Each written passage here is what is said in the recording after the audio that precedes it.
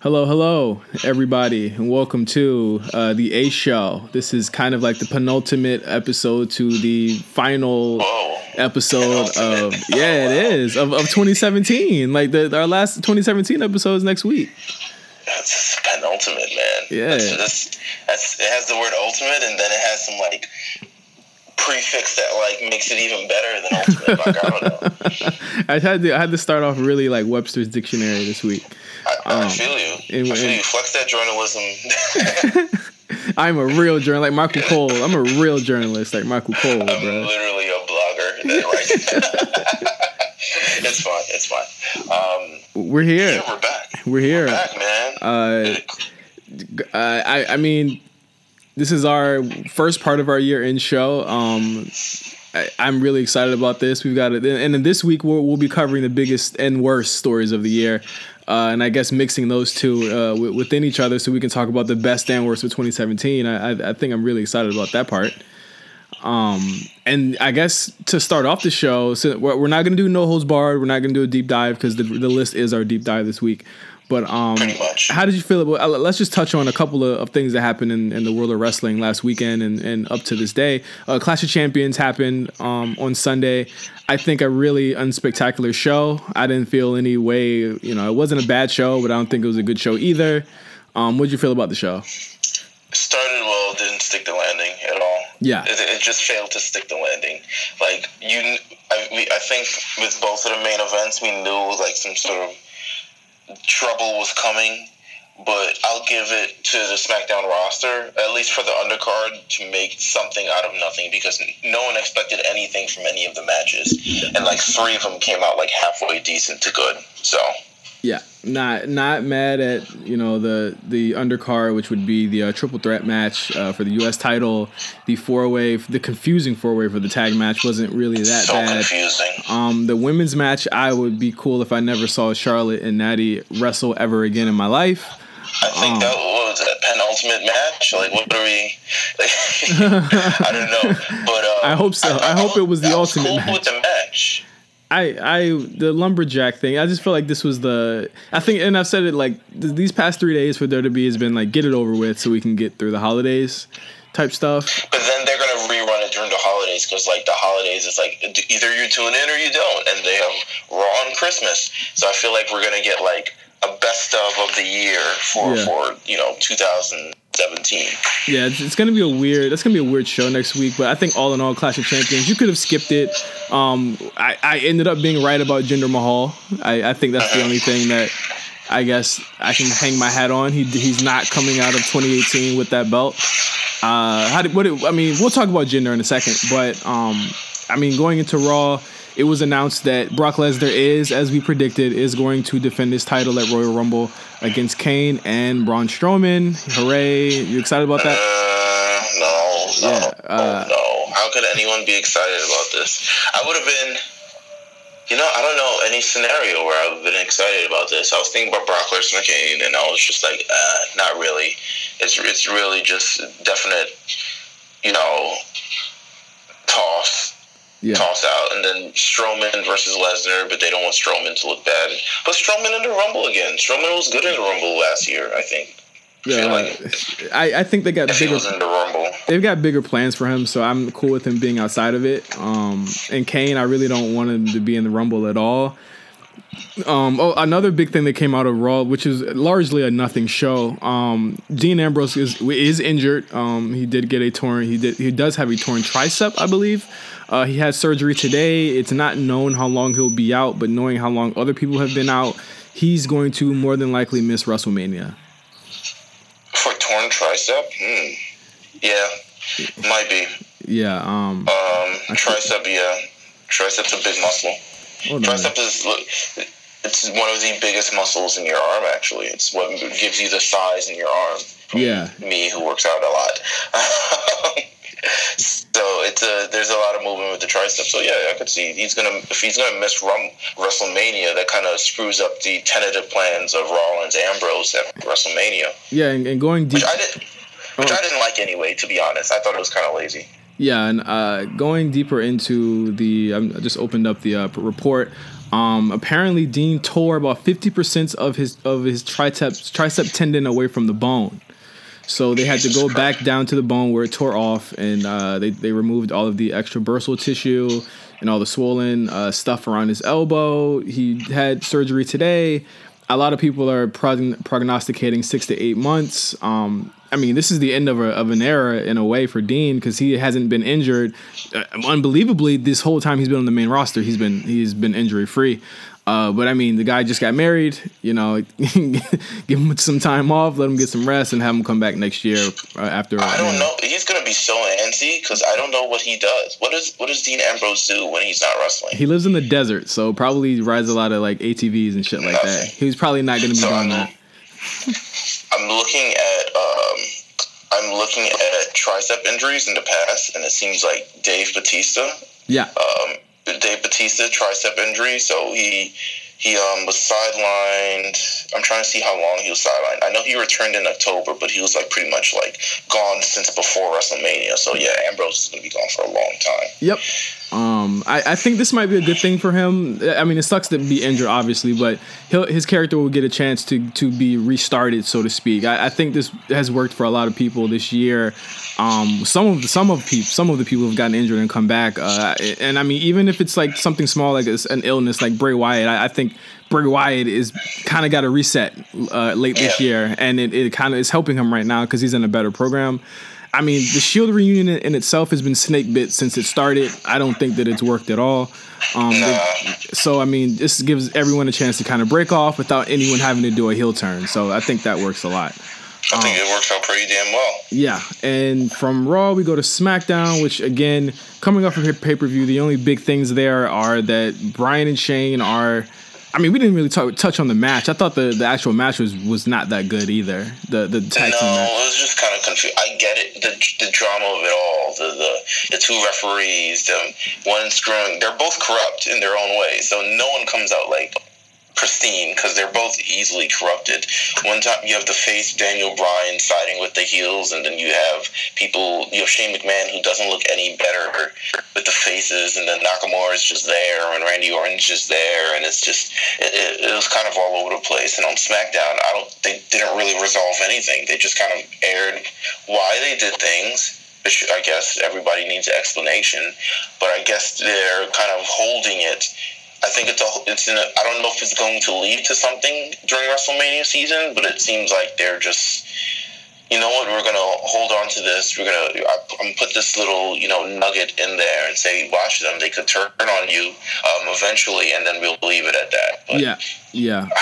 It's kind of disappointing. Yeah, I was really disappointed in the show but I mean, I get it. I understand. I mean, you got to get it over with. You got to get it over with, man. Let's get it over with. As long as, hopefully, we start transitioning Sammy and Kevin away from Shane. Yeah, and I think that's happening as the heel turn happens. I really think that Kevin and Sammy are on the way to being faces. I think they're just going to be naturally turned just to offset Shane. I actually don't think that's going to end anytime soon if Shane does turn heel. But yeah, I just thought two really nothing shows. I do feel like there's going to be some storyline stuff next week. I just have this really itching feeling that's going to happen next week at these Christmas shows, that there's going to be some storyline stuff happening. So I will for sure be watching them next week. Listen, John Cena, the guy who defended Team SmackDown, will be on Raw. So yeah, I think he's going to definitely announce that he's going to be in the Rumble. I think that's a shoo-in. He's definitely going to be in the Rumble. I hope so. That would be nice. I feel like he's going to face Elias. I feel like it. I just feel it in my bones. Like John for sure. Cena, Elias. Easy win. He'll announce the Rumble entrance. And he'll go into the Rumble, and I think that's going to be starting his storyline to pass Ric Flair's streak, which honestly I think they should do. I mean I think I'd be cool with it. I would not be mad if they passed Ric Flair's his number of title reigns. I wouldn't be mad. Me neither. I think I'm cool with it. But yeah, that was this week in WWE, and let's go into our best and worst stories of 2017. Talking about the Royal Rumble. Yeah, speaking of the Royal Rumble this week, and I mean, this was a late entry, but it's fitting. The Women's Royal Rumble was announced for next month's event. They haven't announced if it's 30 women or not, which I think is kind of interesting and promising for as far as who could be in it. But as far as we know, all of the women from every part of the Raw and Smackdown roster will be in this match, except for the champions. Obviously, I think Charlotte kind of clued us in on the fact that her and Alexa won't be in the match. But I'm really excited for this. I think this is a great idea. I think there's a lot of factors going into a women's Royal Rumble that they haven't figured out yet. Namely, women's matches don't go typically long. I think the longest they go is maybe 20 minutes. So having someone in a Royal Rumble, which could last even up to an hour, you're really depending on the stamina of the women that we have. That's really uncharted territory. I also think 30 is it's super stretch, especially for time. So I think maybe we'll get like 20 max, and maybe it'll be like every minute or every 90 seconds. I don't even think 90 seconds, maybe a minute. Maybe it starts out with like 4 of them in the ring already. Who knows? Yeah. But I think it's going to be definitely different situations than men's. But I'm excited for it. We talked about it a couple weeks ago. The possibility of it. Yeah. Especially with them bringing up the NXT girls in such a large amount. And I think, it's surprises. I think that's what we can look forward to. And it's something cool for the women's division to have that sort of air around them. Yeah, I'm super excited for the possibility of this. Like as you said, I'm looking at the roster right now. I think they're stretching at least 15, at least. So let's think of the stables that are already established. So you have Absolution and you have Riot Squad. That's 6, right? Alicia Fox, Sasha Banks, Bayley, Mickie James. I'm gonna go crazy trying to even remember these girls. Asuka, obviously. We're looking on Raw. Asuka, we have, just might as well just go to Wikipedia. Yeah, let's do that. Bayley, Dana Brooke, Paige. We talk about Paige, Nia Jax.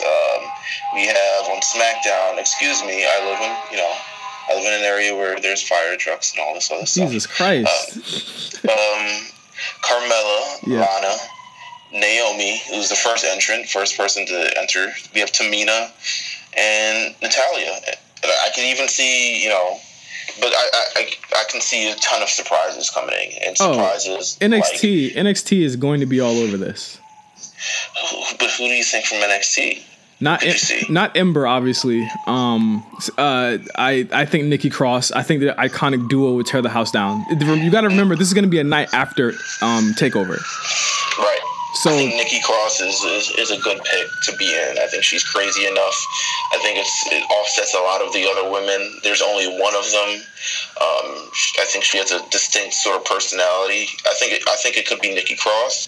I think even Nikki Bella, if she says she's retired from wrestling, but I don't know how much she can still go, but it's not a lot of movement in female Royal Rumble. Yeah, everyone's going to want to be in this. And I think even, I just said Ember, maybe not even, I think maybe they'll even put Ember in just so she can say she was in the first, Like, right. Everyone's going to want to be in this. I think Trish Stratus is a possibility if she wants to.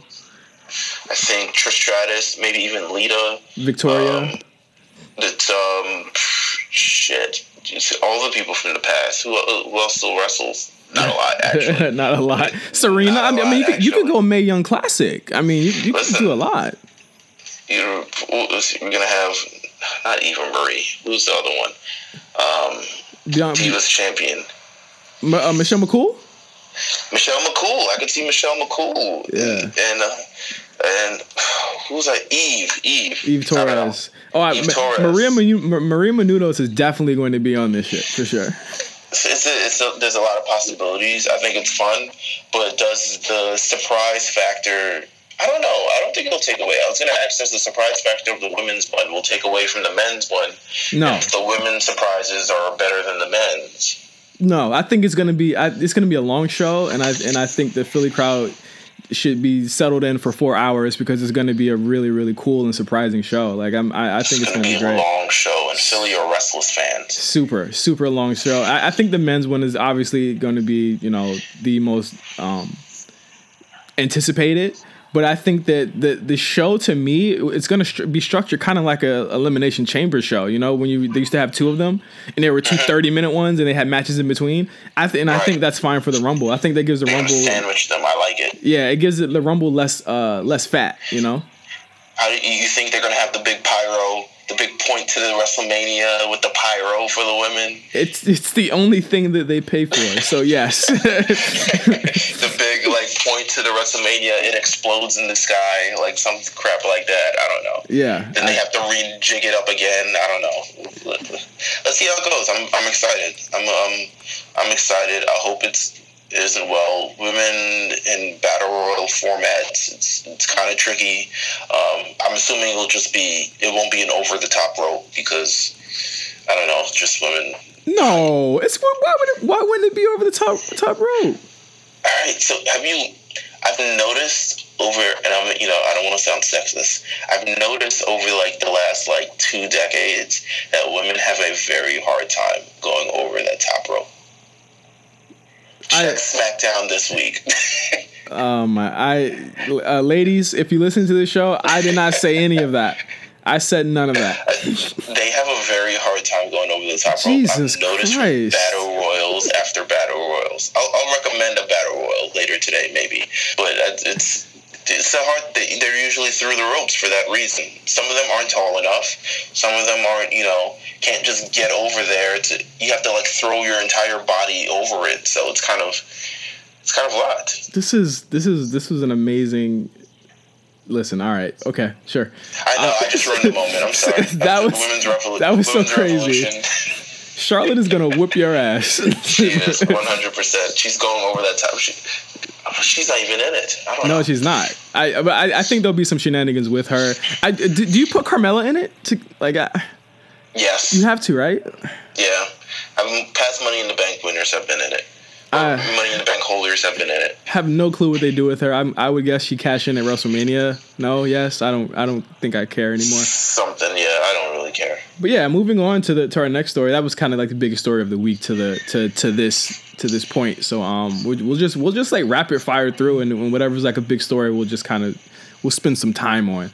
Sure. The next story is the evolution of NXT, and this year for 2017 was actually a very big transition year, and I think the last time NXT had a transition year like this was when Finn left in late 2016, where NXT kind of floundered for about 8 months with Nakamura and Bobby Roode at the top, and I think the TV really suffered. But with the exit of Nakamura and then Roode afterwards, NXT, and I want to say the past 5 months, has turned into, again, the best, probably one of the best wrestling shows, if not the best wrestling show on TV. I think one of the reasons why is I feel especially in the beginning of NXT, or at least from the arrival on, it seemed like a lot of the homegrown stars were getting the development that they get, that make fans sort of connect, whereas probably for the last few months it just seems like a revolving door. Yeah. You kind of see Joe come in and it's Joe leaves, and then you kind of see Nakamura come in and then it's time for Nakamura to go, and Bobby Roode come in and now it's time for Bobby Roode to go. But they've been really kind of taking their time. They're not throwing anybody up to the main roster too quickly. I mean, we saw that with Asuka. So they're taking their time. Everybody's getting a little bit of development. They're feeling out everybody. And we're getting a bunch of new tag teams, everything. So it seems like they're more developing now, redeveloping, rebuilding as a brand. And I think what I love the most about current NXT is that other than the women, and I think we'll get to that in a second, on that are on that roster, that I think that there are a lot of people here that I think that they see as top people for the foreseeable future and that won't be going anywhere for the foreseeable future. And you've got guys like Roderick Strong, and you've got Adam Cole, and you've got, obviously the whole Undisputed Era. You have Andrade Cien Almas. You have a lot of the Mae Young Classic women that are coming up, who you can see they will be touring these loops that Nakamura and Finn and all of those guys toured for like a year and a half. And I don't think that any of these guys are going to go up for like the foreseeable future. But I also don't think that's a bad thing, because NXT is now, as much as, I hate to say it, it's not developmental. It is its own beast, and it's its own show. And I think that you have to have a star and a top guy, and you have to have a face of it. And I see guys like Adam Cole and Roderick and Andrade and Aleister Black. We didn't even say his name. Like, there's just the amount of talent.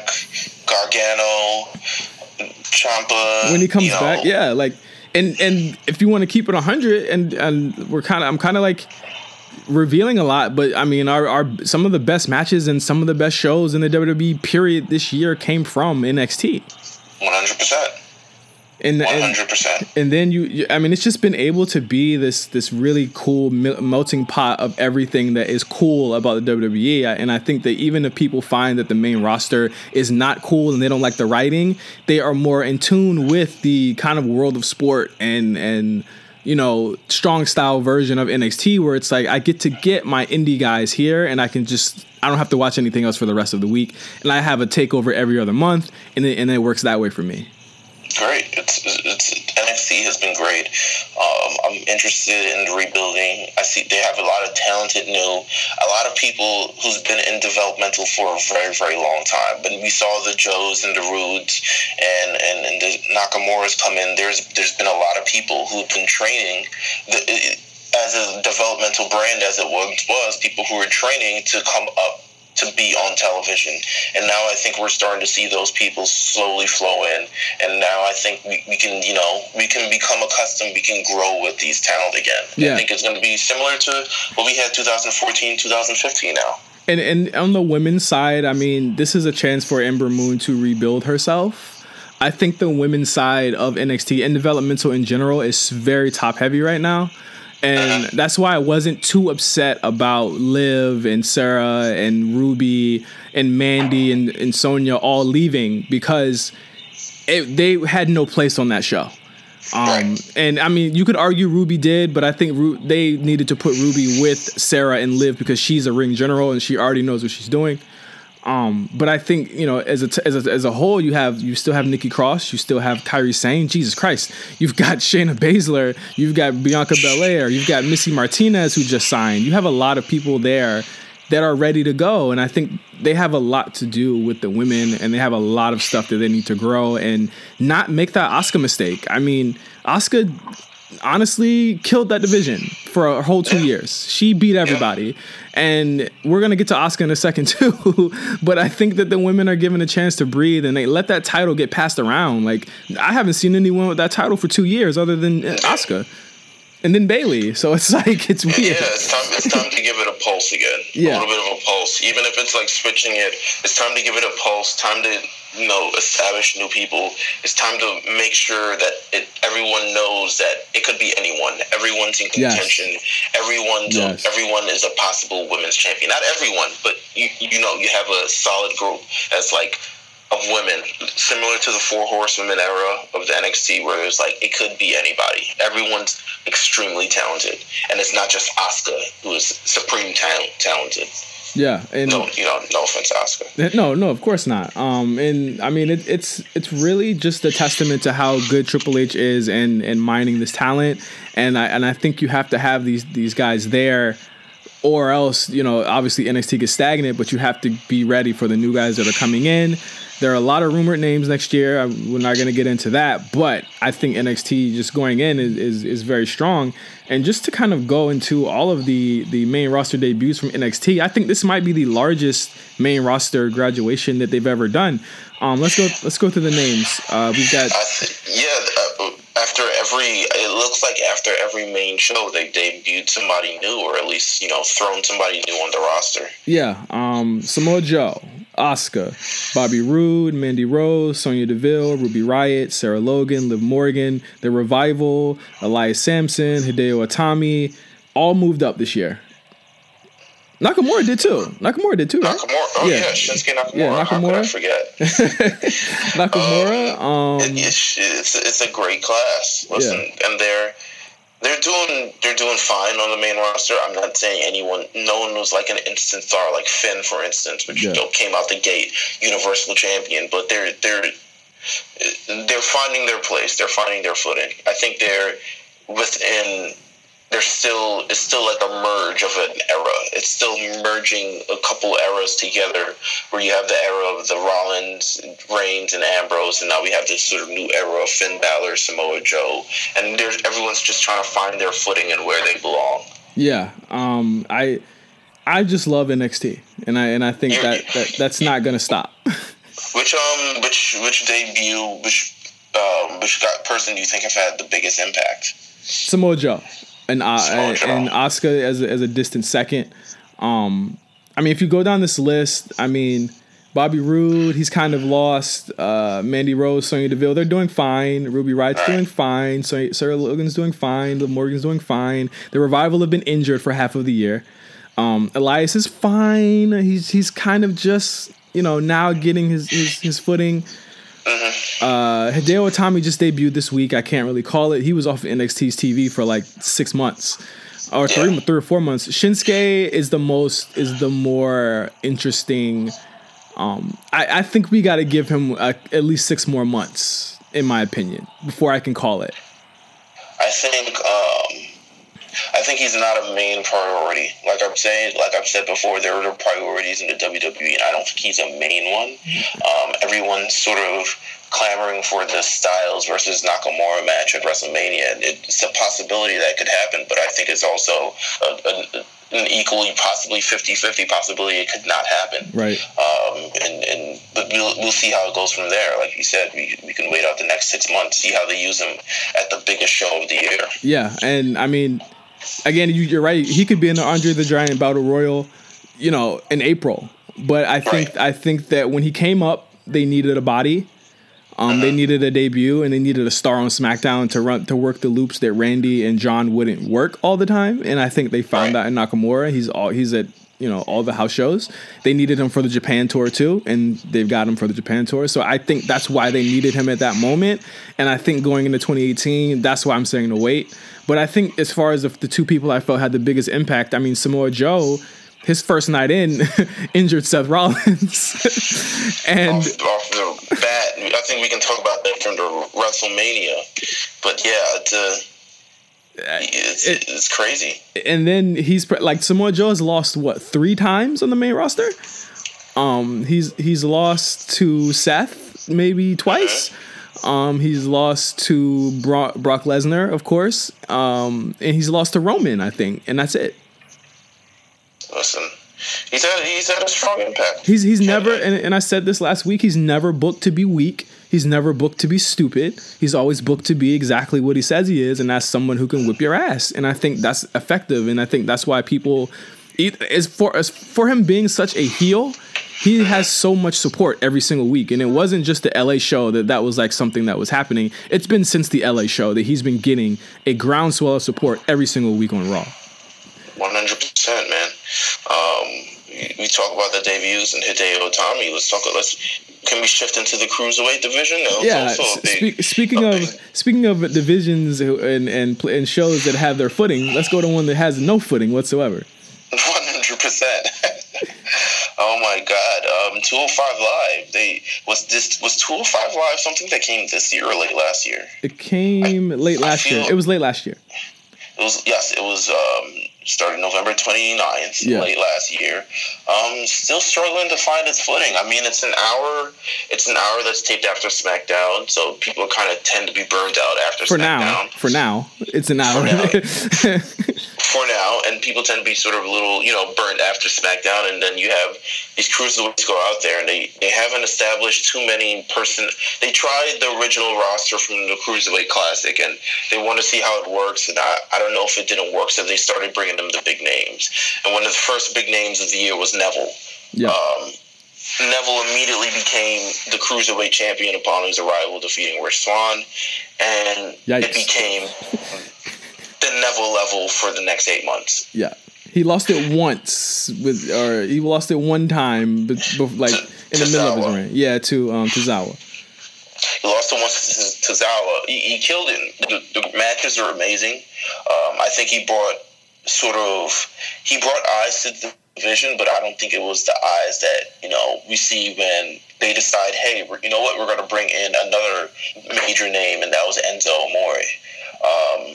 Enzo being brought in after he was split from his partner Cass, and they really had nothing for him to do since Cass got injured. And they said, hey, people originally looked at it as a punishment. They were like, hey, we're going to move him to 205 Live so he doesn't annoy us on the main roster. But he's taken the opportunity and he sort of ran with it. And there are more eyes on 205 Live now, and way more controversy between who deserves to be there. It's a natural heel. People who don't believe he should be in the spot he's in, but he's there. Mm-hmm. So it's working with Enzo Amore, and they tried with Kalisto, which was a dud, unfortunately. And I actually like Kalisto, but my God, I think he took the opportunity, and unfortunately, it fumbled. Just fumbled it to no fault of his own. And now we see Hideo Itami coming in, but still, it hasn't really gotten its footing yet. It hasn't become a must-see show. It doesn't have superstars that are, in demand. They have these tag matches on Raw, which people aren't fully interested in. What do we do with 205 Live moving into 2018? I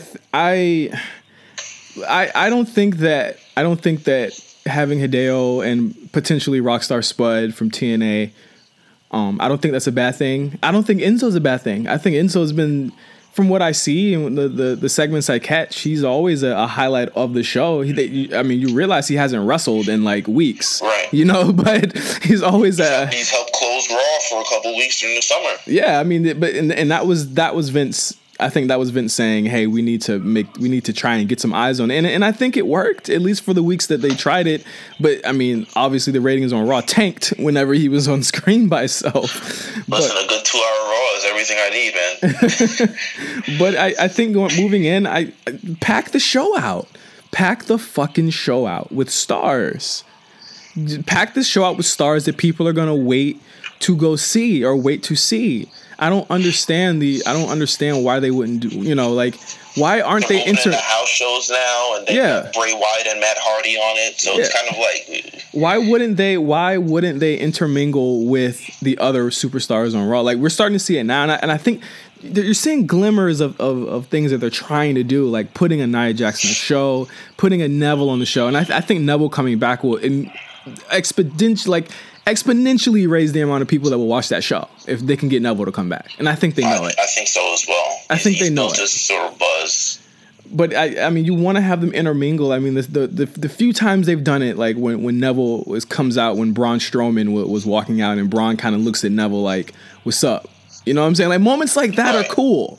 And we didn't have enough of that. It felt like the cruiserweights, like, you gave them their own ropes. You gave them shit like that was unnecessary. You have to make them feel special, but you also have to make them feel as though they are important, but also integrated within the actual universe. They felt like they're not even a part of the WWE. They're superstars too, in a sense. They're not just cruiserweights that are just like, these 205 pound. They are also WWE superstars as well. Yeah, they never felt like stars to me. They haven't felt like stars to me all year. Side show a little bit. Yeah, and they main event. That's what they do, and I think that they have a bigger uphill battle than NXT losing a Shinsuke Nakamura. They have characters there that have been so damaged and made to look stupid. Fucking Rich Swann, I think, was dressed up as a clown earlier this year, like for Halloween or something like that. Like, they've had these weird fucking episodes where it's just like, why would I ever take this show seriously? I think moving in 2018, I don't know, we add some sort of structure to the actual show itself.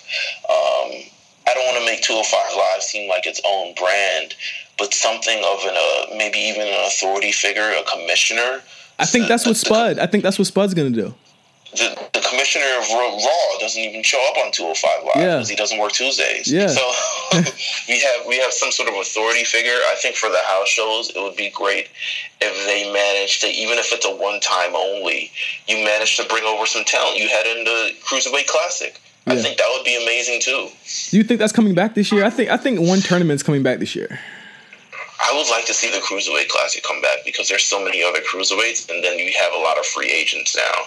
Yeah, listen, Ricochet became a free agent this year. But here's my thing. Seeing what they do to 205 Live, who would sign is my question. That's what I'm saying. But, I mean, it's the WWE nonetheless. True. It's still the WWE umbrella. I mean, you would hope you pack on a few extra pounds to be 215 or something, but it's still under the WWE umbrella. Like, you want to use that opportunity and make the most of it, but I completely understand. I don't know if I'd be into it. But, 205 Live, we're moving in 2018, and I don't say I'm interested to see what they do, but I'm open for them to really wow and surprise me. Put the belt on Cedric. Let him run with Hideo. Let him have a title shit. I don't think Cedric's the answer. As much as I do like Cedric, I don't think Cedric's the answer. I think to me, if I was booking it, I'd probably keep it on Enzo for a while and hope Neville comes back, because I think you really have a strong blood feud there, and I would build up the lower. I don't know, but no one cares about the undercard. Like, Brian Kendrick and the British dude has been on the undercard for months, and I don't give a damn. And I forgot his name too. That's Jack Gallagher. Jack Gallagher. I forgot his name too. That's the worst part about it. Like, is it hard to add an authority? I don't know. It's just I'm open to them wowing me in 2018. I want to be invested in 205 Live. I don't know if I have the time, but I think, just it's on the network on demand. I can watch it anytime. This is the longest we've ever talked about 205 Live on this show. I think this is the last time we'll talk about it this long. I'll say that. 100%. Kurt Angle returned this year to the WWE after almost a decade, and he was inducted into the Hall of Fame this year in a really great moment. He had a really dope speech. How did you feel about, before we get to the next part, how did you feel about him, getting inducted to the Hall of Fame and, everything that happened leading up to that? Well, Kurt Angle is one of my favorite wrestlers, just period. I think after The Rock left, he became my favorite wrestler, and then once he left, Edge did. So I'm all for Kurt Angle and everything Kurt Angle. I think he deserved to be in the Hall of Fame, but I think we all really just wanted the match. Like, before even the Hall of Fame, you wanted to know, will he get back in the ring? Yeah. He's definitely a Hall of Famer, but we wanted to see Kurt Angle in a completely new landscape of the WWE and see what he would bring to the table on the biggest stage of them all. Yeah, and I obviously love the idea. I think he's one of the strongest. I think a couple of ideas that people have had for Hall of Fame candidates in the next 3 years are really strong candidates. I mean, you've still got The Undertaker, possibly. You've still got, a couple other guys that could go in, but I think Goldberg, obviously, and we'll get to Goldberg in just a second. But after he was inducted, it was announced that he was going to stay around for a while, at least the near future, as the Raw GM. How do you think about his tenure as the Raw GM, who was always on his telephone? And just let's go down a list of what he's done as the GM this year. He's had a illegitimate son revealed. No, that was something. Oh, so some 2002 shit. Yes, that was something. He has been, demeaned and emasculated by Stephanie McMahon. 100%. And people have almost died on his watch multiple times. Yeah, like Braun Strowman, Roman Reigns has almost died. He basically fucked over the cruiserweight division by giving Enzo a clause where no one in the cruiserweight division could actually defend the belt. Thanks, Kurt. That was great. Yeah, great idea. And more exciting than that, he went back to the ring. He got back in the ring this year. We did get that match, and we got it twice within 3 weeks. Kurt Angle became a member of the Shield for one night only at TLC against the Miz, Kane, Sheamus and Cesaro, and Braun Strowman. Insane. He was heavily protected in that match, though. Yes. He had a great moment where he came back after and just started angle slamming and suplexing people, and it was a great moment for Kurt Angle. I liked it. Yeah, I thought it was a great fucking moment. And then 3 weeks later, we got it again at Survivor Series, where he did a lot. He did a little bit more on Survivor Series, I think. He eliminated John Cena in the Survivor Series match for some apparent reason, but whatever. John Cena's not there. And then I think we started the seeds of a Triple H, Kurt Angle program that could possibly be leading into WrestleMania. Triple H Braun, Triple H fucking Jason Jordan, Triple H Shane McMahon. Triple H has 8 feuds coming out of Survivor Series. One of my least favorite shows of the year. But I think more power to Kurt Angle. I think give him one more match. I think give him something at Mania, with someone that he can sink his teeth into. I wouldn't mind seeing that. It doesn't seem like he lost a step to me, but I don't think he's at full. He's not at full capacity yet. But it seems like he's still moving at maybe like a quarter speed of like maybe a little bit more of what he used to be. But he can still go. He shouldn't be doing the moonsault anymore, I think. But he will. He's a maniac. He's a maniac. He's 100% a maniac. Like, he will. Yeah. I'm really cool with it. Kurt Angle return.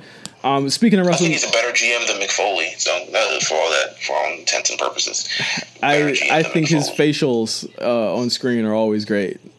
Yeah, period. 100%. But speaking of WrestleMania, speaking of Hall of Fame, let's go to the main event of WrestleMania from this year, which was The Undertaker and Roman Reigns, a match that I think there was a lot of intrigue because we wanted to see. I don't think there was a doubt in my mind Undertaker would have lost that match, but I think I was just trying to see how he was going to lose it.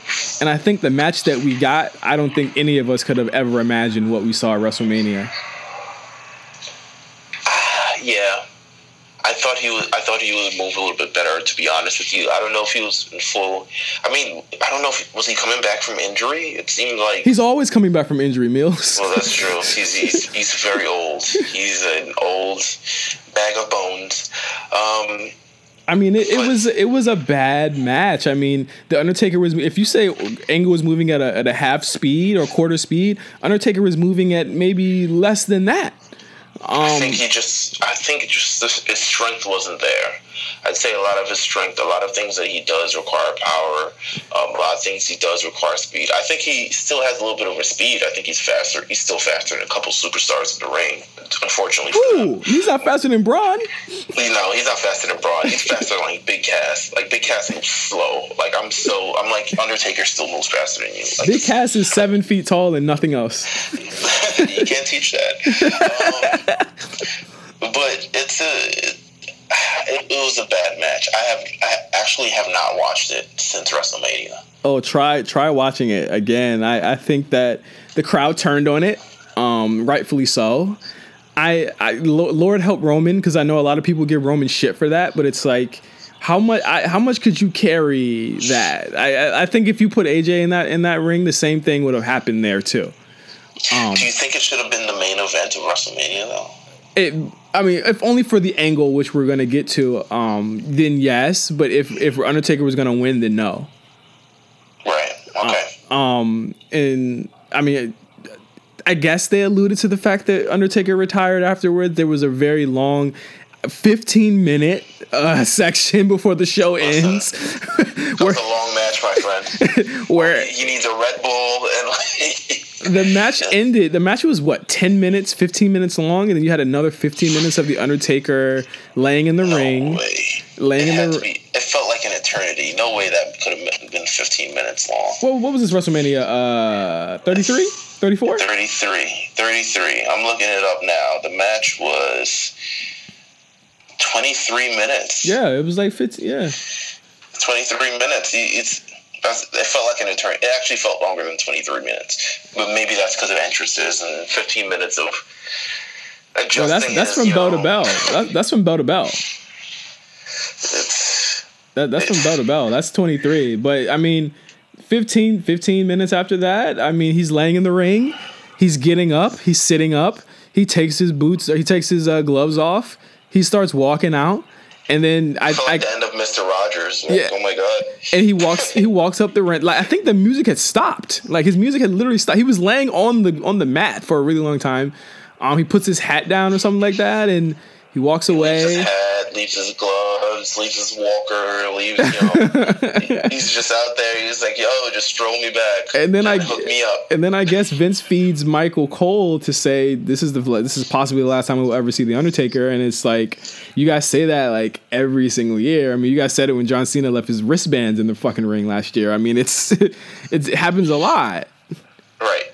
Do you think the Undertaker's done? I don't think the Undertaker's done. I don't think he's done. I think he's done when they put him in the Hall of Fame, and I think they make that Hall of Fame the biggest one ever. Do I think he's done? Do I think he has another WrestleMania? Do I think he has another WrestleMania in him? No, but will that stop him from going to WrestleMania again? Hell no. But he's pretty old. Like, I don't know. Last I heard, he was invested in real estate and all these other things. I mean, he's 52. You've definitely seen people wrestle past 52.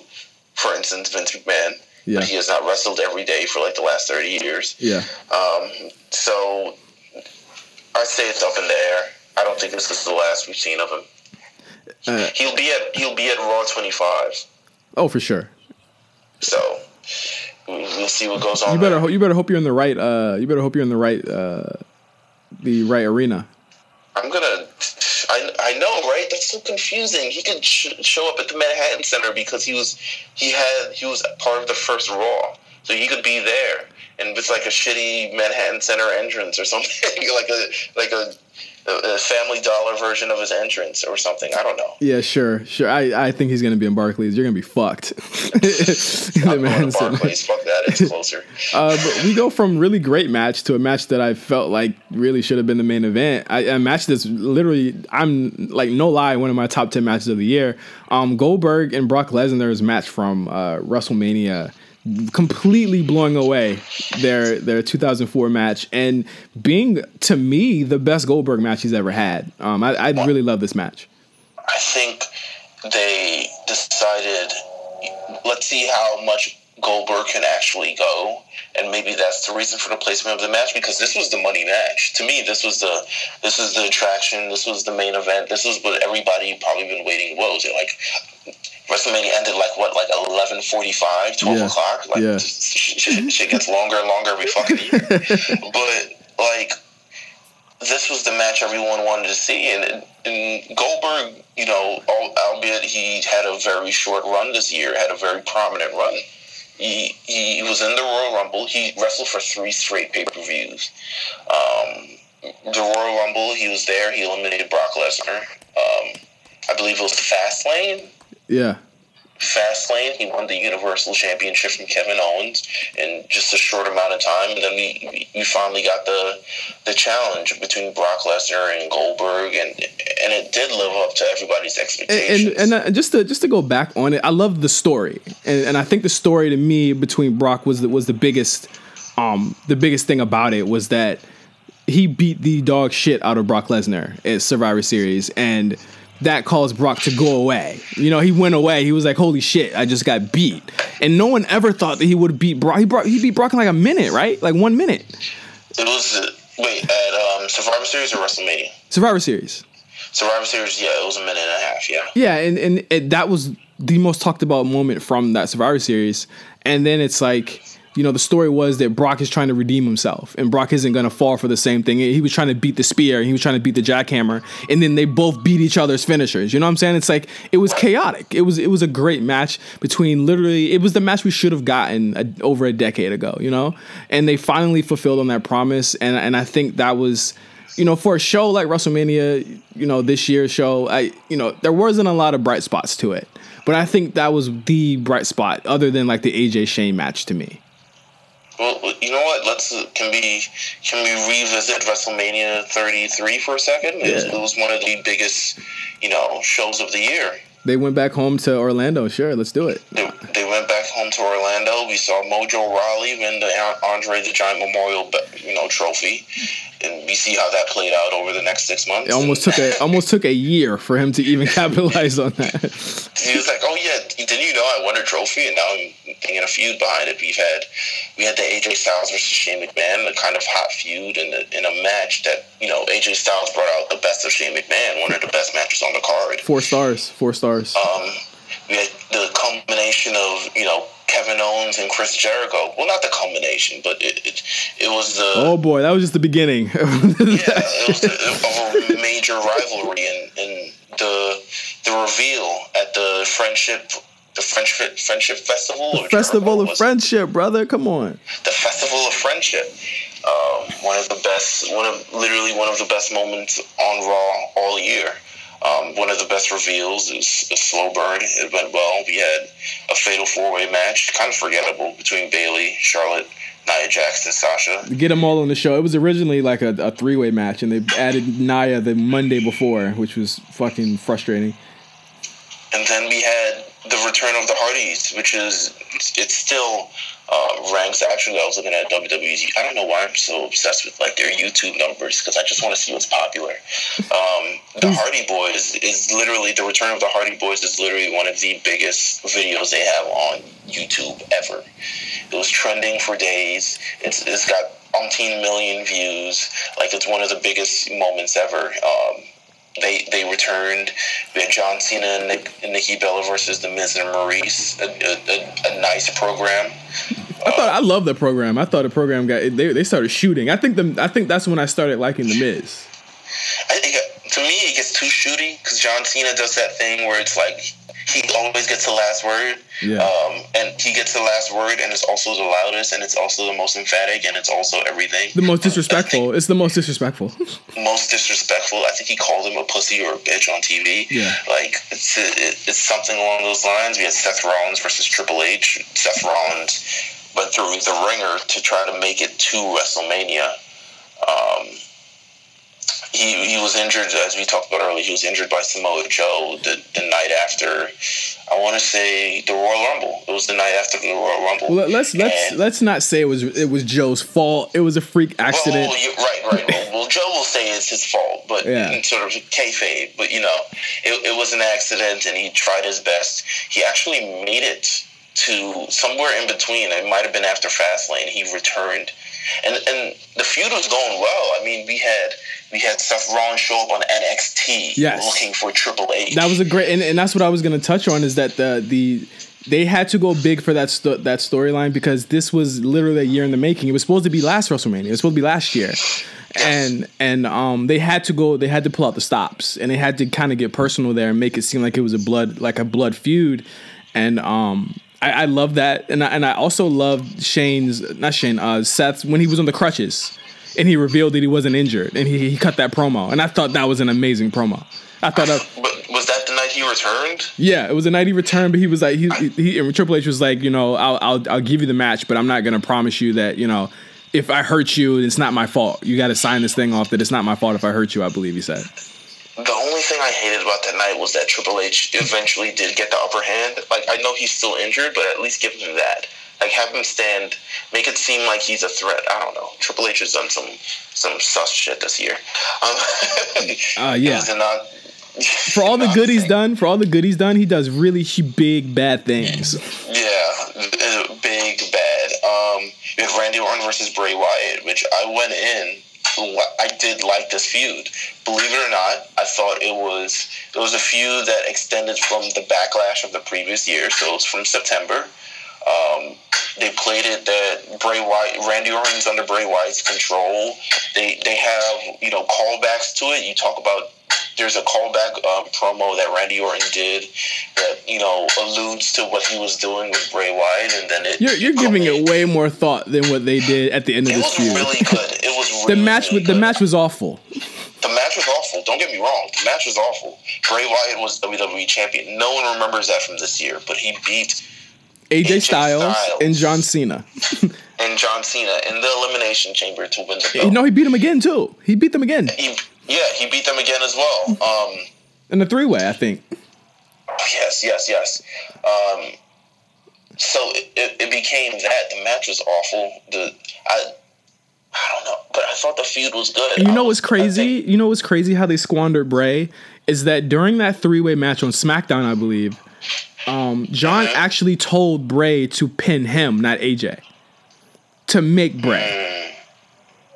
So they squandered Bray so badly because literally right after that, it was a superstar shakeup and they put him on a different show, and then they made him lose the belt. I mean, at least you can say he was WWE champion. I think that's really what... To me, he isn't at the peak of his powers unless he is the ruler of the WWE, but he'll never hold it that long for it to be, reality. And then Randy Orton, a WWE champion in 2017, was kind of wild. I don't know. I don't think we needed that. People hated it, and they really... There's this thing with Randy Orton when people are like, he's a racist, he's MAGA, blah, blah. Listen, man, okay? Listen. I'm not gonna defend his beliefs. I think because I'm waiting for you to explain that. I'm not defending his beliefs. Okay, I'm not doing that at all whatsoever. But it's not Randy jockeying and begging this, saying he needs the belt. If anything, it's always Randy saying he needs some time off. Yeah. It's not his fault that he gets put in these feuds. It's not his fault that, you know what I'm saying? I don't think Randy Orton is a better. And the thing, I think my problem is that they're equating his beliefs with his wrestling ability. And if that's the case, y'all need to say the same shit about AJ Styles. Because he's homophobic. Just keep it 100. Like, be all the way with it. Like, Randy Orton is not a bad wrestler. And I think this year proved that, he's tremendous when it comes to storylines, when it comes to actually trying to put people over. Like, he's done a lot of shit that he hasn't had to. He put Aiden English over like 3 times this year. And he didn't have to do that. He could have said, fuck that shit. Put some respect on the man's name. I'm not saying, go all in on the guy, but, put some respect on his name, man. He's had more good moments in the past 3 or 4 years than he has had bad. I'll just put it that way. But, yeah, that match was shitty.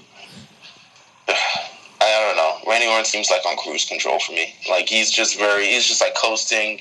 He'll take his sick days when he got him. And Nakamura match was fire. Nakamura match, it was really good. I think it's because Nakamura tried. And Randy tried. I feel like him and Nakamura really like each other, though. And, you can tell.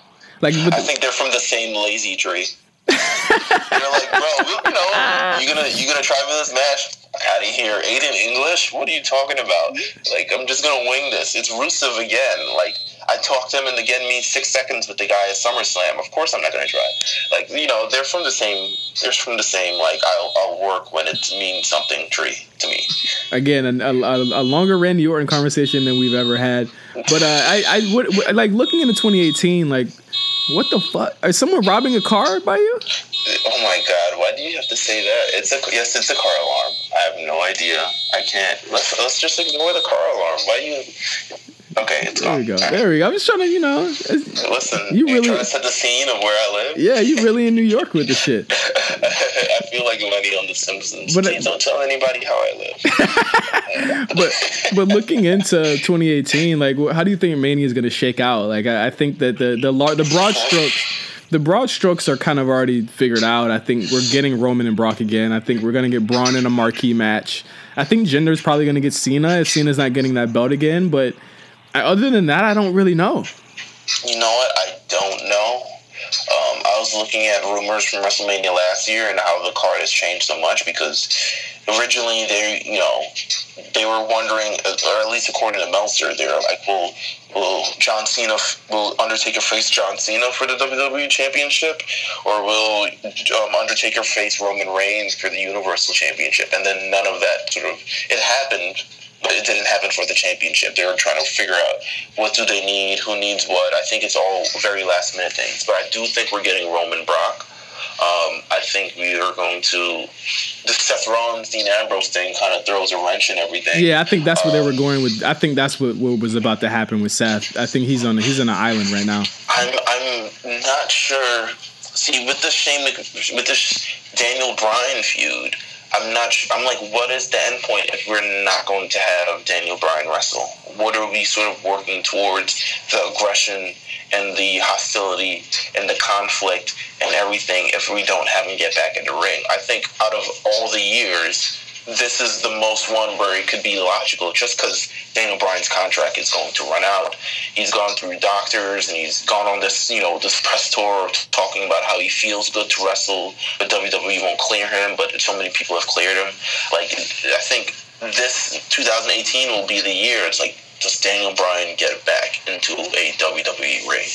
I think, there's no bigger place for that to happen than WrestleMania. Actually, who'll be good for Seth? I think you turn Finn and you have Seth and Finn go at it, because they've never wrapped that feud up. I think that's a great feud to have, a great match at least. I feel like they definitely need to turn somebody on the Raw. They need another big heel. Yeah, I think that's a good idea. But yeah, that's our look into WrestleMania. Actually, speaking of Finn Balor, a guy who's kind of lost his way in 2017, huh?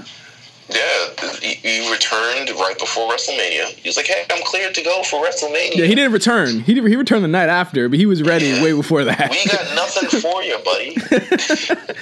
Like, I don't know if they had him subbed for the Triple H match in case Rollins didn't go. His first feud was Elias? Was it Elias? I don't even remember. His first feud had to be Elias, right? He didn't have any sort of real strong footing since he's returned. He had, let me take a look actually. He returned on a few house shows. He was doing a bunch of tag matches. He was beating Jinder and Kurt Hawkins a lot. He was the one that Jinder, before Jinder became Jinder. He was the last one. He almost gave him a concussion. Yeah, he almost got a concussion from the guy. Oh my God. Actually, you know what? The Bray Wyatt feud took up a lot of his year. From June all the way up to right about because it weaved in and out, because the Bray thing was teased. TLC, it's supposed to end at TLC, or at least it's supposed to continue at TLC. Yeah, and didn't. As of now, I think the last biggest thing he's done, other than beat up the Miztourage every week, is have a really great match with AJ Styles. I don't know. Again, I don't know where they're going with Finn Balor. I will always also have to say, give it 6 more months. It's all gonna fit into place. Like, look, Dean Ambrose is gone now. So who do you think gets called? You know what I'm saying? Like, who do you think gets called up to that position next? You know what I'm saying? Like, it's gonna happen for somebody, and I think it's all about timing, because there's so many people on this roster. So it's like, and it sucks to say, but Dean is gone. Seth needs a dance. He needs a dance partner. Who better than to have Finn Balor be his tag team partner or something like that, and then he turn on him or whatever. 100%. But I think we give him a couple months. I don't think Finn's a lost cause yet, not at all. Give him one more turn. Speaking of another return, the Shield return, and I think we talked about that. Yeah, it's been a snake bitten reunion between them. It's barely. It's nice to see them. It's like, I don't know, like when a group gets back together, maybe like Destiny's Child, I don't know, and Roman is Beyonce, I have no idea. But it's like getting those. He's like, oh, now the sum of all parts. But it just hasn't worked out, and it's unfortunate, because I'm sure they wanted to make a ton of money, and maybe they did. Maybe it was a great cash grab in 2017, and they sold a ton of Shield merch. They made shirts. They went on the European tour. Everybody was a member of the Shield for a day. They let all the old people in. Like, Triple H was a member of the Shield. He threw on a vest. Kurt Angle was a member of the Shield. He threw on a vest. They were giving everybody vests. But unfortunately, it just didn't work out. It didn't feel special either to me. It didn't really feel that special to me. No, because it kind of the Dean Ambrose Seth Rollins reuniting thing felt special. Yeah, because it was teased over a couple of weeks, and then Roman was like, "Hey guys, I'm here too." Like, it was like it didn't come with like all three realizing that maybe we need to work together for this common goal. I mean, it ended up being that, but I think it could have been done way better. Yeah, and let's rapid fire through a couple more of these before I get to what I think is the biggest story of the year. I think you agree too. Asuka finally beats Goldberg's streak and has the biggest streak in wrestling that is still ongoing. We've done a deep dive with her before, but I think this is actually a really cool story. And I think one of the best moments of the year so far, just to see someone who I don't think we ever imagined that she would become the character that she is now. I don't think I expected it when she first debuted, and she's one of my favorite wrestlers in the whole company, and I think that's she has it, and she gets it, and I think she has an aura and a charisma about her that like other people like Nakamura and Tozawa haven't really gotten. Like, she connects in a way. I'm not saying that Shinsuke doesn't connect, but she connects in a way that he doesn't with the crowds, and I think that she comes off really cool some weeks, and other times she doesn't.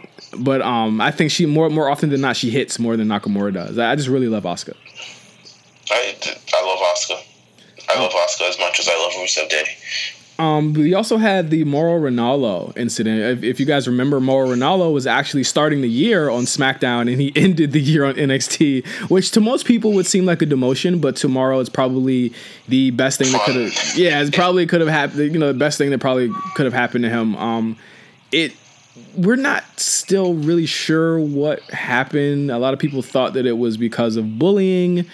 JBL, and I think that, and let me just say this, like, that was all bullshit. Like, dogpiling JBL for something that happened years ago that no one has said has happened yet since I think that was utter bullshit, and I think everyone who was harping that, because when it came out that it wasn't JBL, everyone was silent. No one said anything. It was like, oh shit.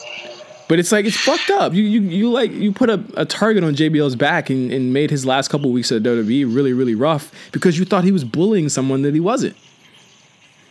I think JBL will be fine. But not saying that he's like not poor JBL, but it's like you like, come on, you've been accused of something you haven't done before. It's like, come on, it's ridiculous, especially something that is big as bullying. Like, JBL don't gotta bully this guy. And it caused a lot of BS about bullying culture within the WWE, and it eventually comes. I mean, Mauro took the bag anyway. He still took the bag. 100%. He's like, I'm taking the Conor McGregor versus Floyd Mayweather bag, and I'm also taking the NXT bag.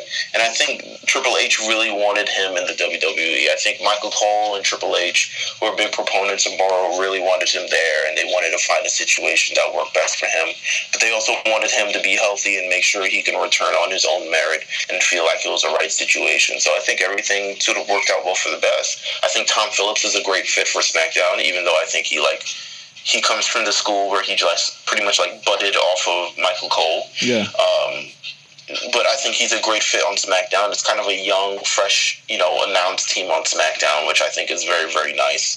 And you have sort of a little more grizzled, little more known veterans featuring Corey Graves on Raw, which I think is good too. So I think it works out best for all parties. Yeah. I don't miss Mauro on main shows at all. Trust me. I don't think he's a great commentator anyway. We also had this was a really great year for tournaments. Yeah. We had the WWE UK tournament, which spawned some of the best shows that the WWE has produced this year, and we had the Mae Young Classic, which, while it wasn't as great as the Cruiserweight or the UK tournament, I thought it was really promising, and it really showcased some new stars that we'll be seeing in 2018. I think it did good. I think what Mae Young didn't bring in sort of the star power it brought in terms of just, okay, we have a crop of new women ready to go. And with the UK tournament, I feel like it's just something different. It's a nice alternative. It introduces the world to like worldly wrestling. It makes wrestling feel a little bit more of a sport than anything. And we've got great matches from it. I mean, just on NXT tonight, we had the rematch between Pete Dunne and Tyler Bate. Don't tell me what happened. Don't tell me what happened. I didn't watch it, so I was doing this.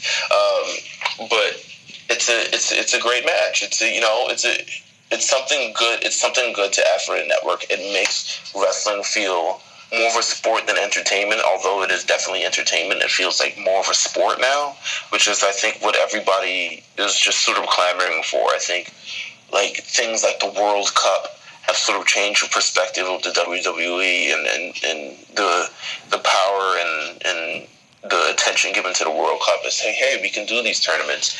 Do you think we get another tournament in 2018? I think UK gets a show. I don't think Mae Young goes back. We have the mixed tag tournament. Yeah, we have that. I think we get a Dusty Rhodes. Dusty Rhodes Tag Team Classic. I would love to see that again. Yeah. Just tag teams around them. You don't even have to be a tag team. Just be two guys who show up. Just show up. Tag teams will be nice, but, just show up. This year, we also had some notable releases and notable signings. Yes, let's run through some of the. Let's go to releases first. I'll do releases. You do the signings. Sure. Notable releases: Jimmy Jacobs over a selfie, Austin Aries over a banana, Emma over a gimmick, Jack Swagger because we don't really remember where he's from, Josh Breedle from Tough Enough. I didn't even remember he was signed. Simon Gotch for being annoying. Tajiri for showing up. For showing up to the Cruiserweight Classic. He was just old. He was just like, all right, you don't have time for this. Yeah, Jim Johnson, which I think hurt a lot of people. I don't think people are talking about Jim Johnson's release enough, but Jim Johnson. Amicable. I don't know. I haven't actually heard from Jim Johnson ever. I heard it wasn't, and they don't announce like behind the camera talents as being released on the site, but I heard it wasn't amicable. I heard they just kind of let his contract end, and they let him because they wanted to replace him with CFO. And I hope that WWE at least owns some of the stuff that he made. But I would imagine they do. But if you think about it, though, a lot of the people on the roster right now don't have his theme music anymore. They all have CFO stuff. That's true, but I mean, when you go back to old DVDs and old retrospectives and all the things, they definitely use Jim Johnson music. I like to think that WWE owns it, or at least owns it for a period of time. But I would think, considering you featured The Undertaker for the last 30 years, you featured Macho Man for the last 30 years, even Hulk Hogan, I would think you own that. I hope so. It's for the network's sake. I hope so, or else they're going to be paying out a lot. James Ellsworth for being completely useless to Carmella was also released this year. Oh my god! And let's put an asterisk by it, Neville, because I think that's coming any day now. Did I have Neville? Shit. No, you didn't. But I mean, rightfully so. He's still signed. He's still in the contract. But we'll put an asterisk by him because that could come any day now. We had signings. We had Adam Cole and Bobby Fish and Kyle O'Reilly. Yes. As the Undisputed Era. I'm literally putting them in now. I completely forgot those two. Kyle O'Reilly as new signings. So we had the Undisputed Era as new signings. We also had one I don't have on this list now. We had Drew McIntyre return. Drew McIntyre got re-signed to the WWE, and he's made his impact already, becoming NXT champion. In the process, we had Lio Rush, someone who's got a lot of flack over the last couple weeks. I think it's overall dying down, and hopefully moving in 2018, he has a much more prosperous year. I think Regal is going to keep him close to the chest for the time being. I hope so. We've had Mike and Maria Kanellis. And things haven't been going. They had a great story about Mike and his drug addiction and overcoming that, which I think could have been something. But they really haven't used him on SmackDown since Maria was announced as pregnant. Yeah. So it kind of sucks, especially if I'm a worker and want to work. Well, he's been at the Performance Center, and I think he's been training. So I would, and I think he worked a dark match a week ago or something like that. Against Rude, and he lost that match. But I think he's on the way to coming back. The only thing with him is that he's on SmackDown. It's just so top heavy, and then NXT's top heavy now too. So he doesn't really fit anywhere. But I really hope he finds his place next year. I mean, have him go against Mojo. I think that'd be a cool feud. I think it would be great. We had Zelina Vega, formerly Thea Trinidad, signed to the main roster. Now she's part of the winning team with Andrade Cien Almas. Candice LeRae, where did I have her? She didn't. She didn't sign. No, it was the other girls from the Mae Young Classic. We had Kairi Sane. I think Abby Lace. She was already signed. Abby was already signed. Yeah, she was signed this year though. I think she had a match last year on NXT. She's just been off TV for a really long time. Okay. Yeah. No, she signed it. Well, it was just top of this year, but a number of the women in the Mae Young Classic was signed to the WWE. Missy Martinez. Yeah, a lot of them were. It was, I think more than half of them were. I think the only ones that weren't was like Toni Storm and what's her name, Piper. Piper wasn't, which was ridiculous. It was shocking she didn't get signed. Crazy. Shayna Baszler, of course, we talked about her. And Kanati Brink as the first female referee at the WWE. So, not such a, besides Adam Cole and probably like Drew McIntyre, they didn't raid the indies as they typically do, because I think they've got more than they can handle unless the Bucks end up showing up. 2018, it's hinted we have potentially Kenny Omega. 2018, no, 20. He's done. He's done in 2019. I don't think he's coming. He's got a year left. 2019. Yeah, he signed a 2-year deal. Oh my God! All right. Yeah. Ricochet, possibly. I've heard conversations about Ricochet. I would lean really heavily to that happening. I think you're about to say her name, but Tessa Blanchard. I'd lean really heavily to that happening too. EC3. I would lean very, very heavily into him coming back as well. So 2018, we're gonna have some stuff to look forward to. Yeah, who would you like to see signed that isn't signed already? I think they've got everybody. Shoot, I think to me, I would probably want to see. Oh my God, I don't think I want to see Zack Sabre Jr. I thought I did. He's so tiny. No, but I like him. But I don't know if he's the fit for the WWE. I think I like him much more in any scene. I love Zack Sabre Jr., but I think he's a much more, fit on that sort of scene. I could see... Is Timothy Thatcher still wrestling? Yes. I could see him. I could see... Who else you got? You know the indie scene in outside I think the biggest is this the year Jay Lethal finally? No, they don't want him. I mean, honestly, to me, and just to keep it 100, the biggest get that they signed was Tommy End. I think he was the biggest get to me, and he's doing excellently on NXT right now. I was the most excited about him when they signed him last year. I think that Matt Riddle is someone I would love to see go there. I would like to see Keith Lee. They've already got Donovan Dijak. He's imminent to debut really soon. From Ring of Honor, Marty Scurll. I really like Marty Scurll. I think I like the cut of his jib. Yeah, I think he'd be great in the UK division. Not a lot of people from like Ring of Honor. Their roster is really kind of like rebuilding itself. Because a lot of those guys are gone. I mean, other than like the Bucks and stuff, and I don't necessarily think they would fit in WWE whatsoever.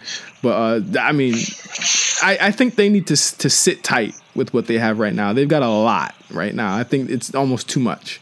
Such a packed roster. I see a couple of those people falling off, but falling by the wayside too. I don't see all of them staying. I mean, since we're talking about Ring of Honor, let's get a few stuff that happened outside of WWE. We have the Bullet Club. Sort of expanded. I feel like they expanded its brand. Just like they're everywhere. Club was everywhere. They're everywhere. They're the biggest thing in indie wrestling. I mean, I would say they're the indie NWO, and we've never had that. We've never had an impact. Like, say what you will about them. I'm not a huge fan of them anymore, but they know how to use social media, and they are the blueprint as to how to make money off of your Twitter if you're in the wrestling business. They are the blueprint for that. They will, trust me, in like 20 years, they're going to be the Kevin Nash and Scott Hall who's out here doing shoot interviews with their legs folded and their gruff voices like, oh man, we sold at least 1 million t-shirts that year. Like, just making them crazy wrestling or hyperbolic, hyperboles and shit like that. So they're going to do that. But, Cody Rhodes just seems to be a good fit with them. As sort of de facto non-Kenny leader. I mean, Kenny's more worried about New Japan, so they had to have that guy that was going to be here all the time. Right. And speaking of Kenny Omega and, Okada, one of the hottest feuds of the year. Yeah, I mean, I actually think this is like really the most talked about feud, one of the most talked about stories, talked about debates, everything. Is did you see this match? Did you think it was the greatest match ever? And, if you didn't, you're crazy. Or if you didn't, then maybe you're one of the good ones. Or like, it was just such a great conversation piece that I think New Japan finally had. And, had something that people talked about after the night that it ended. I don't think I've ever. How did you feel after? So 2016, one of Kenny Omega's shining moments, winning the G1 tournament, and he goes to Wrestle Kingdom. And do you feel like it should have been his time then, or even it should have been his time anytime this year? I'll talk about this more next week, but okay.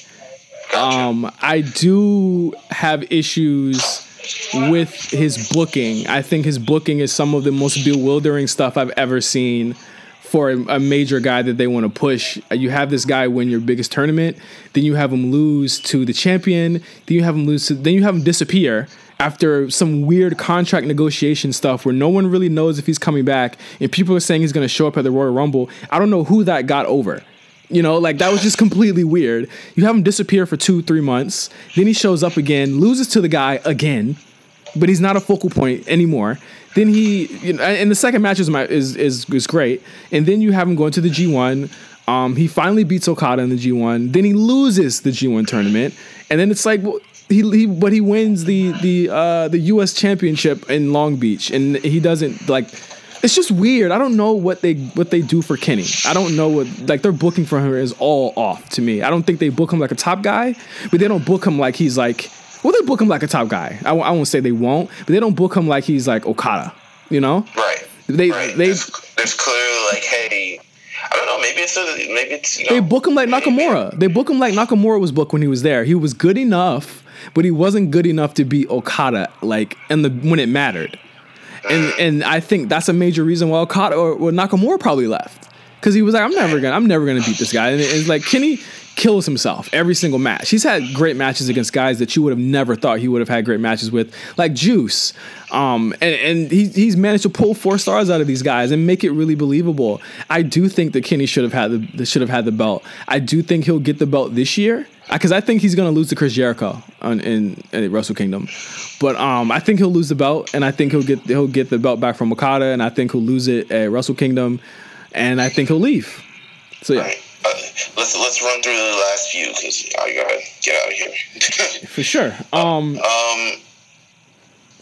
Jeff Jarrett returned to TNA umpteen time, was a consultant. Then it was announced the merge of Global Force and Impact Wrestling, and then shortly after, he was banished from TNA. It feels like a rerun. It honestly feels like a rerun. It feels like we've had this happen before in the same fashion, with the same rumors, besides the fact that he literally, merged his company into somebody else, got money, and then decided, hey, he didn't decide to slither out, but it just, the result is kind of the same. Yeah. He's the biggest hustler in wrestling. He's the biggest hustler. He kind of left TNA. It's like, or at least Impact Wrestling. I know they aren't calling themselves TNA. They leave Impact Wrestling sort of more confused than it was before, when it was all the rumors that it was going to, it was going out of business. Yeah, I still don't know how Impact is still in business. I think there's going to be some, and I mean, as a company as a whole, Anthem has completely revamped everything about Impact Wrestling. They have basically shut down The Law, which is one of my favorite podcasts. A shout out to John Pollock and Wei Ting. It's just, Impact has ruined so many lives this year. So many lives. So many lives. I have no clue how it's still alive, but 2018, I mean, it's still kicking. I think they're going to lose a lot of people in 2018 though, but they're still kicking. The next story, I think we're down to like the 2 biggest stories of the year to on the show here. I think number 2 would obviously be the rise of Braun Strowman. I never foresaw this. I never foresaw this. I never saw this happening. For some reason, he just has when they say that guy needs it, he has it. Yeah. For some reason, it is working. Yeah. And they've given him all of the tools to make it work. Similar to, the rise of Stone Cold Steve Austin. I know Braun Strowman and Stone Cold are very polarizing characters, but they're investing in him. They're giving him the toys. They're showing him up in trucks. He's dying in monster trucks. He's pushing over people. He's killing people. He's going through rings. He's having steel cage matches. He's throwing chairs. He's doing everything. They've given him everything to work. And, he hasn't become champion, yet. I don't know if he he needed it this year, but Braun Strowman is working. The rise of Braun Strowman it's been crazy over the last year. Yeah, super crazy. He beat Roman Reigns all summer. Had a okay match with Brock Lesnar. It didn't really slow him down, but he was the star of the Survivor Series match, and I'd argue on a lot of nights he is the star of Raw. I think he's someone who has all the intangibles. Other than his size, he can talk, and he just has a superstar look to him. I'm a huge fan of Braun Strowman, and it's something that I never thought I would say last year. But this is proof that WWE can make a guy when they want to make a guy. But he also has to have it, like you said, in order for him to make it. So if anyone wants to make it in the company, they got to look at him. And speaking of someone who questionably may or may not have it, but they've decided he is it, and it is what you should be looking at, and it is what we're moving forward with. The biggest story of the year. And I'll let you talk about it because I think we all were taken aback by this. I think it was confusing. Twitter melted down. I think they might have crashed Twitter when this happened, but it was the most talked about moment of the year. It was the most debated. It was the most argued. It was the most fucking defied. People hated this shit. And for no reason other than that, this is our biggest moment of the year in wrestling. Jinder Mahal becomes the WWE champion. It's crazy because he was originally brought back the previous year just to fill a roster spot. They were doing 3-hour Raws. They were splitting the brands. They needed more bodies on, the thing. He showed up. He got in tremendous shape. I'll give him that. He got in tremendous shape. He looks, like $1 million now. He's gotten into, he's worked hard. He was a runner-up in the Andre Giant Memorial Battle Royal. Ended up getting eliminated by Mojo and Gronk. And then for some reason, they just decided, hey, we're going to abruptly turn this corner and just give him the strap. And it was crazy. Yeah. You'll never see me complain or argue about what he did to get there. You'll never see me or hear me complain about him not deserving it. You'll never hear me say that. I've always maintained that the reason I was against it is because the guy he just couldn't work. And I think we all knew that. I think we all knew that there was going to be a lot of smoke and mirrors. That's why they got the Singh brothers. That's why they put him in a bunch of gimmick matches. That's why they hid him behind a bunch of bullshit. But I think, as far as the experiment went, he was put over a lot of guys. They put him over Randy Orton 3 times. Shinsuke Nakamura, that was his first loss. Shinsuke Nakamura was Jinder Mahal. Like, they put him over a lot of guys to make him, and it did not make him.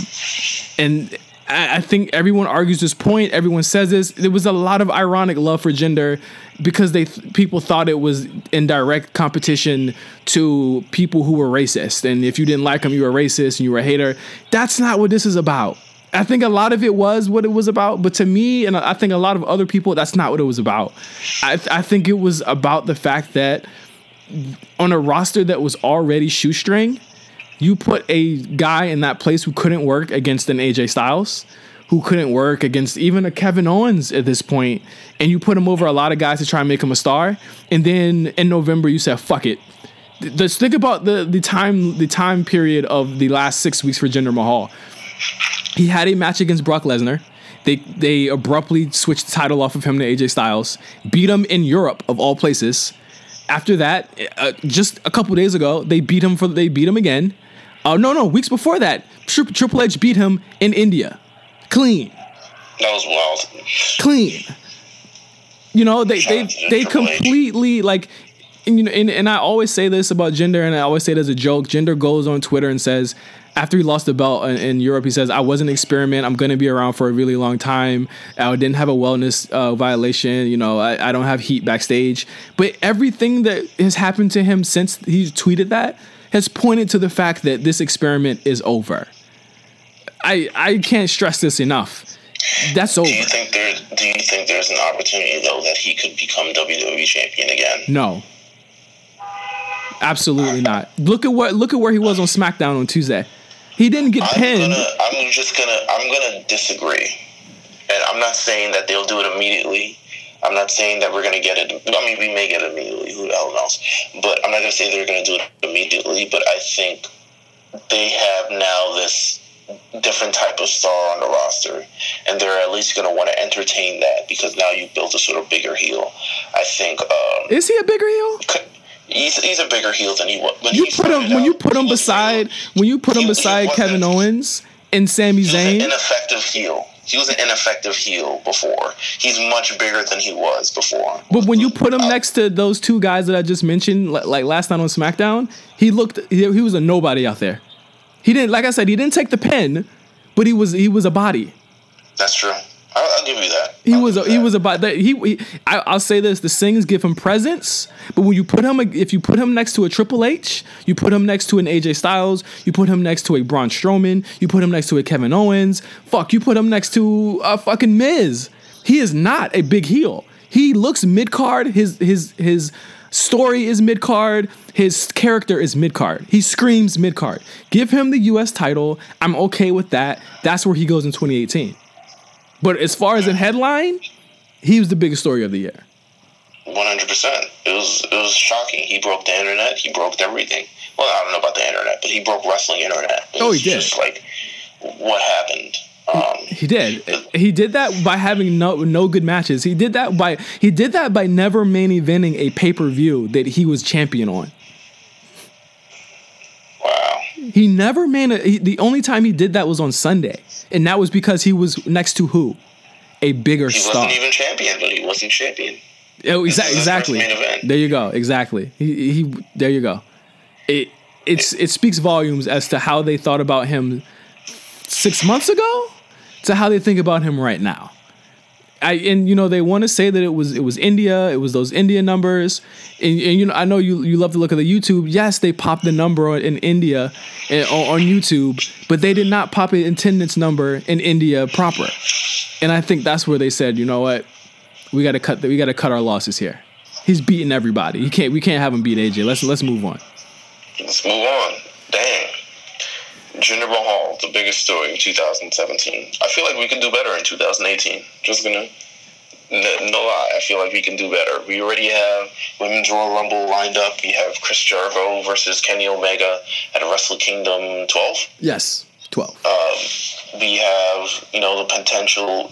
There's Brock Lesnar's contract, which is coming up, which is up in the air. We have Daniel Bryan's future, which is up in the air. Yeah, Neville's future. Yeah. Neville's future, which is up in the air. We have, will Undertaker return or not? Will Asuka's streak finally break? Will give Matt Hardy be something in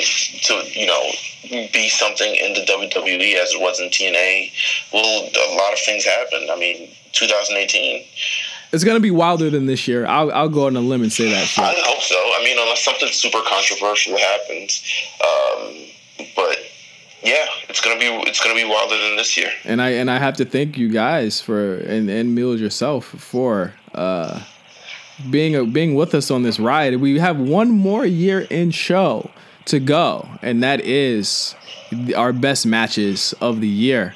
We'll be going in a deep dive of some of our best matches. Meelz will pick one, I'll pick one, and we'll talk about it. Yeah. So yeah, next week you have the last part of that, and of course, as always, with every week on the A Show, we'll run down the shows of the week and some of the most pertinent news. I don't know if there's going to be any big news, but I always say that, and then Tuesday hits and we have like Kurt Angle wrestling and Finn Balor wrestling AJ Styles. So we'll see what happens next week. We'll see what happens. Until then, we'll see you. See you guys. See you guys later. Hit us up on Twitter, of course, at LGJohnny5 and at MeelzTV, MEELZ TV. Tell us your thoughts on what was the biggest story of 2017 and give us a preview into your favorite matches of 2017 as well. And next week, we'll be back with that list. Until next time, this is the A Show signing off. See you later. Peace.